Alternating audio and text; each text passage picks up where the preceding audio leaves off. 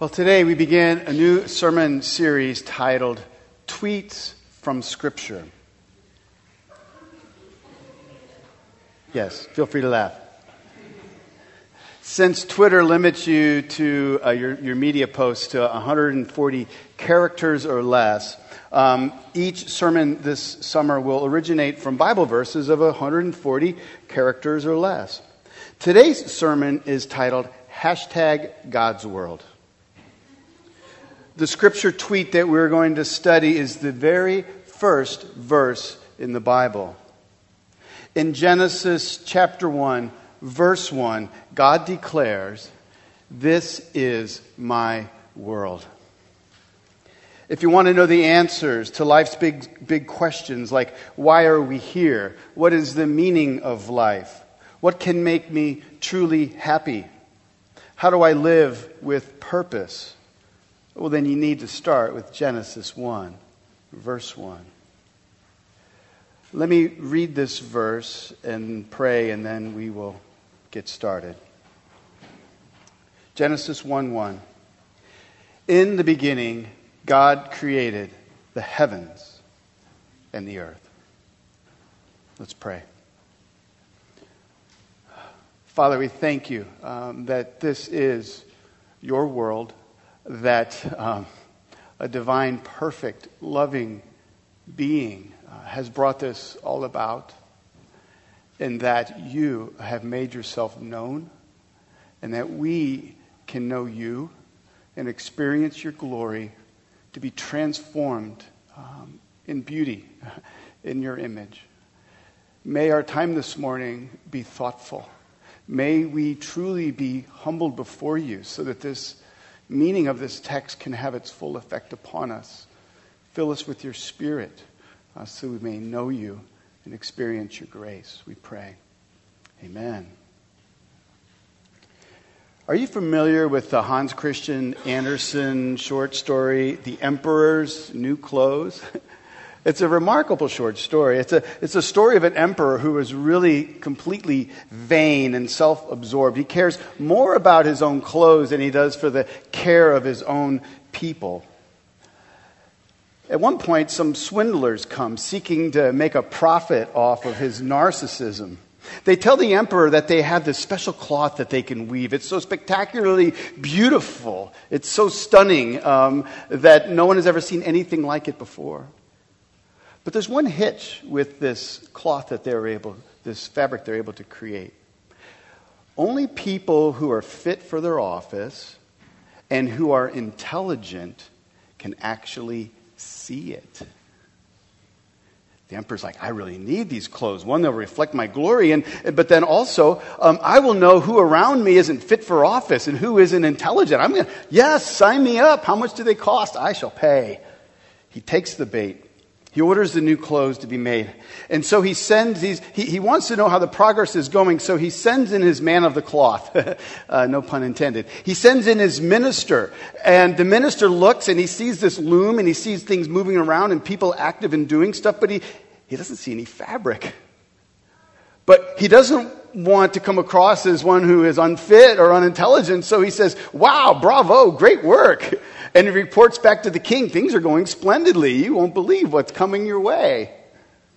Then the day comes for the king to put on his new clothes and to go out in a big parade through the city. And everyone in the town has been told that the emperor has some new clothes that only smart, intelligent people can see. And so the emperor gets his new clothes, but then he cannot see them. He becomes completely worried. Am I unfit for office? Am I unintelligent? Well, surely I can't let on. I can't let anybody know. And so he goes, wow, these are beautiful clothes. Can't wait to go on parade. And he does. And of course, the people, knowing you have to be intelligent to see the cloth, they're all applaud him. Beautiful, great king, you look splendid. Best clothes I've ever seen. But then a little boy exclaims, but he hasn't got anything on. And this little boy's honesty causes a chain reaction. And the rest of the people watching the parade, they also agree, you're naked, you have no clothes. The emperor, who was shivering by this time, suspects that they were right. but thinks this procession has to go on. The last words of the story are, "So he walked all the more proudly than ever, as his noblemen held high the train that wasn't there at all." All right, now I don't have to read it. I've just told you the whole story. There you go. Even though this was written in 1830s, tell me, doesn't this story describe how we live today? The human condition that we all share is one where we're all prone to live like the emperor. We're born wanting glory for ourselves. We fear what others will think of us if we don't have our lives together. And so we put on outward shows. We act like everything is okay. We tell ourselves that we really are in control of our lives, that we really are on a path of success. And so we live and we breathe for the next exciting life event or big purchase, believing that it will somehow robe us in glory for others to see, and that it will somehow bring us happiness. How wrong we are. C.S. Lewis describes our shared human condition with these words. Listen closely. Human history is the long, terrible story of man trying to find something other than God which will make him happy. This first tweet from Scripture, we see God says something. He says, "Look up. Look up to me, the God of glory. If you would but stop the parade for just a moment and look with honest reflection upon your nakedness, then I will clothe you. And not with clothes that fade. I will clothe you with my glory. A glory that will transform you from the inside out. A glory that will not just round you out or fill in the cracks, but a glory that will make you an entirely new creation and set you on a path of meaning, purpose, and yes, happiness." Now, perhaps some of you are thinking, "Mark, how do these 84 characters, including the period, tell us all this?" Well, this morning we're going to investigate Genesis 1, verse 1. We're going to draw some insights. And in doing so, I think we'll come to this proper conclusion. This is God's world. God alone is the majestic, glorious creator. Therefore, glory, meaning, purpose, and happiness are to be found in Him. And so the life properly lived is one where we seek our happiness not in our own glory, but in the glory God alone can bring into our lives. Does that make a little bit of sense? So we're going to divide our time looking at two things from this passage. One, we're going to look at how it informs us, and then how it transforms us. First, it informs us who God is. Now, theologians, we have a lot of different words and things that we throw around, but I'm not claiming that I'm a great theologian. But anyway, we discuss things about God, and God has these certain things that we call the attributes of God, His qualities, His characteristics, and these attributes can be subdivided into two categories. We have incommunicable attributes of God, and then we have communicable attributes of God. When God made man in His image, He communicated certain attributes to us. God is creative, and we can be creative. God is wise, and we can be wise, hopefully more often than not. God is loving, and so too we can be loving. But there are certain attributes that God has that you and I will never have. For instance, in our passage, there's one glaring, incommunicable attribute of God, namely God's eternality. God is eternal. He has always existed. This universe that we inhabit, it had a beginning.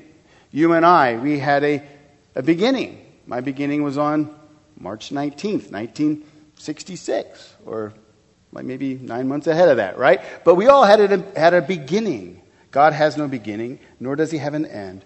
God is infinite. God is eternal. I remember before I became a Christian a little later in life, around age 29, And I remember to have discussions with Christians, and they were intent on like pointing to the creation around and like, come on, Mark, don't be dumb. I mean, all of this creation points to a creator. And then I would always have this argument, and I was just like so smug, and I was like, all right, so here it comes. Here's the one. It's just going to knock away all your arguments. You ready? All right. So if everything that exists has a creator, then, drum roll, who made God? Of course, we didn't drop mics back in the 90s. We weren't that cool. But right, so that was my argument. Who made God, right? It never really occurred to me that the God who created all things created time and space too. And so he isn't bound by time and space. He's always existed. God is eternal. Genesis 1:1 informs us this important truth. God is the one who began it all. There once was a time when there was no such thing as time, nor such things as stars and sand and elephants and gravity and sunrises and molecules. There was once a time when nothing existed, and then, pow, everything that came into existence came to be. God created it all. This speaks of another incommunicable attribute of God, his omnipotence. That means God is all-powerful. Try to wrap your heads around this.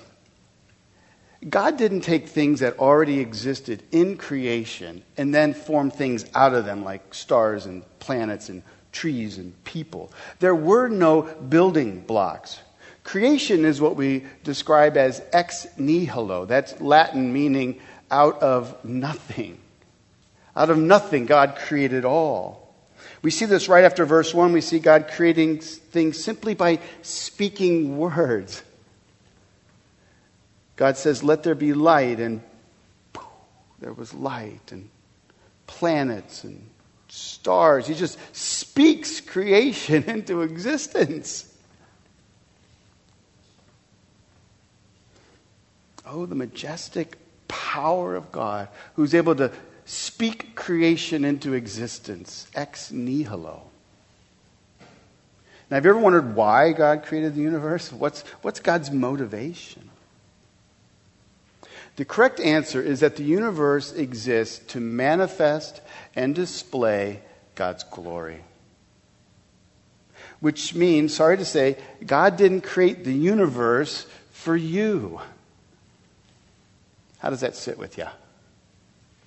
Some people take issue with this. Some people say it makes God appear needy. Like he had to create the universe in order to fulfill something that was lacking in him. That he needed to create the universe in order to be happy or content or complete. That he had some unfulfilled need. So he just created the universe. But consider this. This conversation never happened in heaven. Hey, son. Yeah, Father.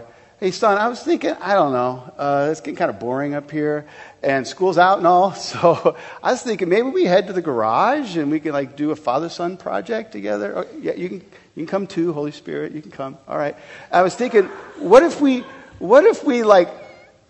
created a universe and like we could create like things and animals. We could even create a creature who's like made in our image. That'd be awesome. He could like reflect our glory into creation.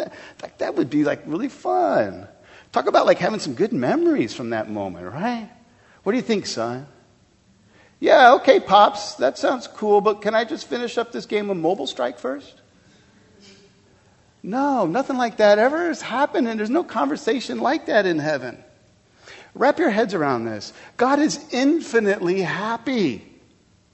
There has never been a moment in God's existence when he lacked anything. God has never needed anything. And remember, God is a Trinity. God the Father, God the Son, God the Holy Spirit. So he's never lacked for community. God has never been lonely. He didn't create us in his image to alleviate some relationship longings that went unfulfilled. Sadly, people also have this mental image of God. He's up in heaven and he's like all ticked off. And he's up there tapping his toe in frustration. It's like he's at the deli counter at the market and he's just all ticked off because no one's taking a number, People think that God is just frustrated and unhappy and just waiting to throw lightning bolts at people. No, God is infinitely joyful. He's full of delight. His entire being has always and forever been filled with infinite joy and happiness and peace and wisdom and power and glory. He's never lacked anything. God is infinitely happy. His entire being is filled with infinite joy and delight, which is why we must find our joy and our delight in no other source but Him. Whoever seeks happiness in the God of glory will never go lacking. Do you believe this? Do you really believe that? If we really did, we wouldn't be putting on so many parades. One person who got it was King David. David ends Psalm 16 with these words. It's verse 11. He says, he's speaking to God, he says, "You make known to me the path of life." Meaning, purpose, sense of direction, sense of well-being, and identity. David is saying, you make known to me all these things. My life is wrapped up in your glory, and because of that I experience all that makes my life worthwhile. But he doesn't end there. You make known to me the path of life. In your presence there is fullness of joy. At your right hand are pleasures evermore. When we come to God to experience His glory, to be transformed by His glory, we're not coming to someone who has a lack in any way. Do you believe this about God? Do you really believe this? Is this the one to whom you pray to? And do you seek meaning and purpose and happiness in Him alone? See, the Trinity lacks for nothing. Infinite joy, majesty, love, and happiness have forever and ever been enjoyed by God. God had no need to create the universe, but He did. Why? We keep asking that question. I think a simple way to describe it is that God's glory just cannot be contained. See, God didn't create things in order to add to His own glory, but rather creation displays God's glory. Our wonderful regular drummer is Scott Hewitt, and I don't know if you guys know this, but Scott Hewitt is an even more talented painter. I have often said this: every home in the Hamptons needs a Hewitt in the house. And now that I get a commission, I say it all the more. Scott's work isn't just good, it is gloriously good. You look at his work and you think, how on earth did he create that? And when you talk to Scott, here's what he'll say. I don't know. He's like, when I paint, I just clear my head of all thoughts and distractions, and I just go and it just flows out of me. In a similar, but sorry to Scott, fashion, on a far grander scale, God's creation overflows out of His glorious being. God's glory cannot be contained.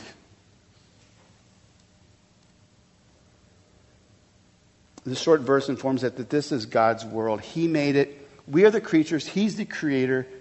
He created it all for His glory, not yours or mine. How does this transform us? Here's what I want us to see with regards to this. Glory moves you. It transforms you. If you're familiar with the CrossFit craze, then you know they do some really unorthodox exercises, right? One of the exercises utilizes things called kettlebells. Kettlebells are these giant metal round weights, and they got this handle on there you can kind of hold with two hands. One of the exercises has you squatting on the ground with the kettlebell, and then in one big movement you just pull it up over your head, and then you repeat that like 15, 20 times. And the thing is, though, if your form isn't spot on, what happens is, instead of you moving the kettlebell moves you. And sometimes it's quite silly. In fact, if you Google, or not right now, but you YouTube kettlebell failures, you're going to start laughing at the videos you see. People being pushed around by the weights that they're trying to tame. God's glory has a similar effect upon us. It moves us.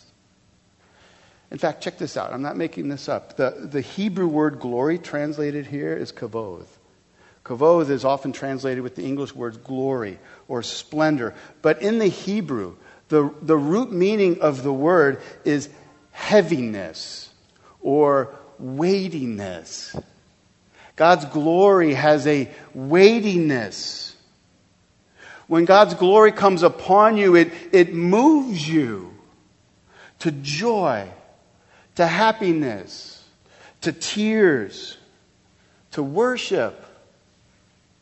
It moves you. It has an effect upon you. It transforms you. And never in a negative way, always in a positive way. God's glory must move us, but not to worship creation. Many a person has stood before a sunset or a beautiful ocean, and instead of delighting in God, the Creator, they just delight in the creation experience. I have a good friend of mine. He's usually here on Sunday mornings. He's an attorney, so he got called into a case. But Colin Astorita, most of you know him. But Colin, before he came to faith in Christ, he used to sit on his surfboards on Sunday morning out in the ocean, thinking, I don't need to go to church. I worship out here. I worship the waves and the wind and the sun. Perhaps you've thought this way before too. Do you see how incomplete that is? Actually, I don't like to use this word very much, but you see how ignorant it is to worship the creation instead of the Creator?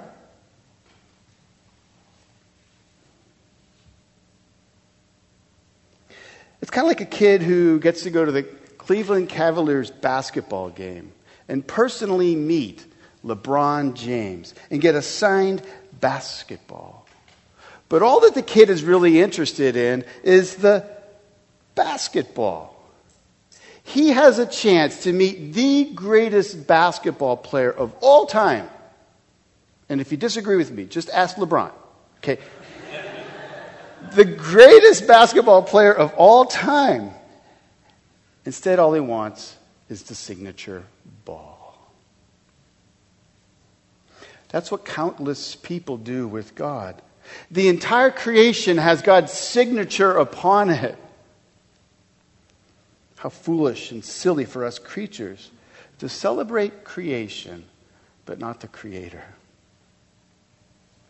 So the glory of God must move us to know God Himself.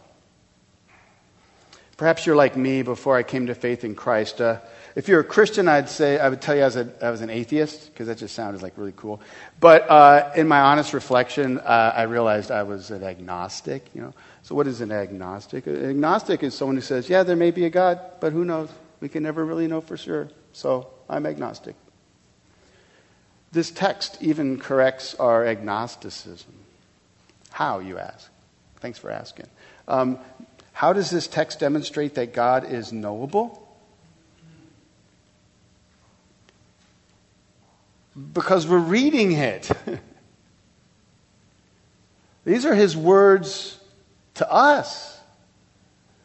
God in His transcendent glory delights in man made in His image so much that He speaks to us so that we can be redirected back to Him. God in His grace has spoken. He has let us know that He is the Creator. If you know anything about the Bible, you know Moses wrote the first 5 books of the Bible. He penned them. But it was God who led Moses by the Holy Spirit to pen the words that he did. And therefore, these are God's very own words to us. And think this through. God gave us these words so that we can know Him, not just intellectually, but relationally. God's glory can rub off on us. His meaning and purpose and happiness can become ours as we draw near to Him. God wants us to know that He isn't a distant creator who only speaks creation into existence. He's also a creator who draws near to His creatures, whom He has made in His image. And it's true, unless God speaks, we really can't know much about Him. It's just kind of how it is. Thankfully, God has spoken to us in His holy word so that we can come to know Him up close and personal. Now, it's a great thing to know God as we see Him as the creator of His creation. But the greatest glory concerning God is not in His creation, but in His grace towards us. Imagine you're about ready to be married, and miraculously, I don't know how, you're able to see into the future. And you see that in just a few short years, your spouse is going to be unfaithful and will leave you for another. What would you do? I don't think anyone here in this room would go ahead with the marriage, right? We'd say, no way. Thanks for the heads up. Hashtag available. But check this out. Not so God. Try to wrap your heads around this, my friends. Seriously, let's get just serious for a moment. Before God created anything, He knew what would happen. God is omniscient. He knows everything that is to come in our history. Why? Because time is in His hands. It's as if past, present, and future are already done before God. God knew what was to come. He would know of the unfaithfulness of the people that He made in His image. He would know that they would reject God and turn to live for their own glory. He knew that one day the world would be populated with billions of people who take God for granted and who go off on parades just displaying their own glory for the world to see. God knew this ahead of time. And yet He went forward anyway.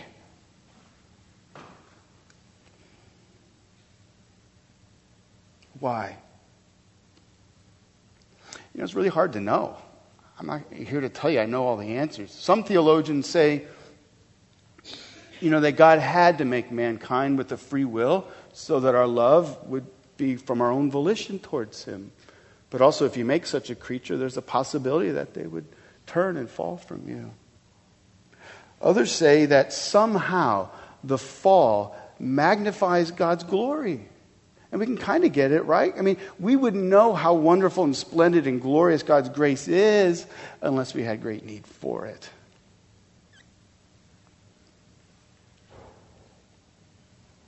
I don't know exactly. But what I do know is that long before time began, God the Father determined that even though man would turn from Him, He would remedy it. That He would send His own Son into creation so that God's glory could be restored in the creatures made in His image. Tell me, is that not a good God? Is that not a glorious God? Is that not a God worthy of our worship and our devotion? Earlier, Danny read from the beginning of John's Gospel. You can just flip. It's on page 2 in your bulletin if you want to. But did you notice the similarity between Genesis 1 and John 1? They both begin with the words what? In the beginning. Genesis says that in the beginning God created all things with words. And John further clarifies that, and he says, in the beginning was the Word, with a capital W. John is telling us that this being, this Word, was and is God. That this Word created everything. And that in Him was life for mankind, glory, meaning, purpose, happiness. That He's the light that shines into our darkness. And he goes on to say that this Word came to His own people that He created, and His very own people rejected Him. Then He says some good news. But to all who did receive Him, who believed in His name, He gave the right to become children of God. Who were born not of blood, nor of the will of the flesh, nor of the will of man, but of God.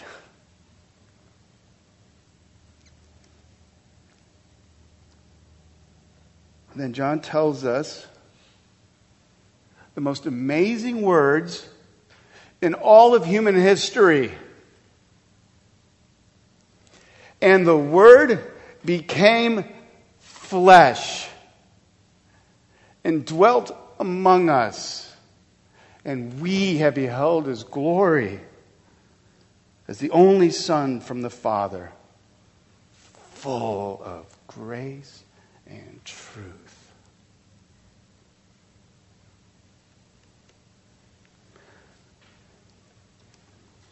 Oh, it's one thing to behold the glory of God in creation, but it's a far, far greater thing to behold God's glory in the grace and truth of His Son, the Lord and Savior, Jesus Christ. Consider this thought. Allow it to sink into your soul this morning. Jesus left heaven where He was perfectly clothed in glory, in splendor, for all eternity filled with infinite delight and joy and harmony and peace. Robed in glory, surrounded by angels, praising Him night and day. That was Jesus' existence before the Word became flesh. Consider this. God Himself, who is outside of time and space because of His great love for His creatures made in His image, entered into time and space. And the time and space that He entered into isn't all that great. It's full of hardship and sorrow and in disease and in death and in betrayal. God of glory emptied Himself, stripped Himself bare, took on human form, because only God in the flesh can fix our glory problem.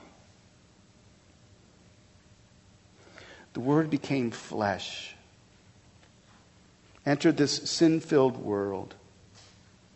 He came to His own people, and His own people rejected Him. Further than that, they killed Him. They killed the Son of God. And unlike the emperor in Hans Christian Andersen's tale, Jesus allowed Himself to be stripped naked, bare before the whole world, and hung on a cross. The only thing that covered His flesh was His own drying blood that was shed for you and me. Oh, the precious blood of Christ, pure and holy, cleansing and good. It was shed for you and me, if you would but believe. And His blood has the power to bring us back into a relationship with God. By turning to faith in Christ, God pardons the prideful parade of your life. And astonishingly, He brings you into His family. And the very glory, meaning, and purpose and happiness of God becomes yours by faith. Remember, our problem is stated by C.S. Lewis. Human history is the long, terrible story of man trying to find something other than God which will make him happy. Jesus came so we may find our life, our joy, our purpose, our meaning, and yes, our happiness in the only being that can give us that. A heavenly Father, the one who's welcomed us in Christ. Have you trusted in Christ to do this for you? Don't delay. If you haven't, you can do that today. This is God's world. It's his creation. It's for his glory. And we were made for glory. Don't get me wrong, we truly are. But not a fading glory that we create ourselves. We're made for an eternal glory that only God can give. Maybe therefore be committed to only seek it there. May today be a day where our eyes are open to this wonderful truth. May today be the day where we abandon all hopes of trying to clothe ourselves with our own man-made glory. And may today be the day where we behold the glory of the only Son of God who came for us, full of grace and truth. Let's pray.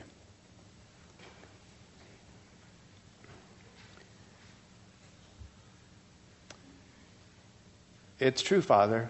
This is your world. What a comfort it is. How satisfying it is to our souls to make that admission. It gives us hope. It transforms us. It changes us. It does not leave us the same. We acknowledge that transformation is only partial. We need you to continue that work by your Spirit to transform us more and more into the image of Christ, that his glory may be seen in us. We long for the day in which we see Christ face to face. And on that day, we shall know him. We shall see him. And we shall be like him. Until then, empower us by your Spirit to hold fast to the glory that you can give and the happiness that is yours, we pray. Amen.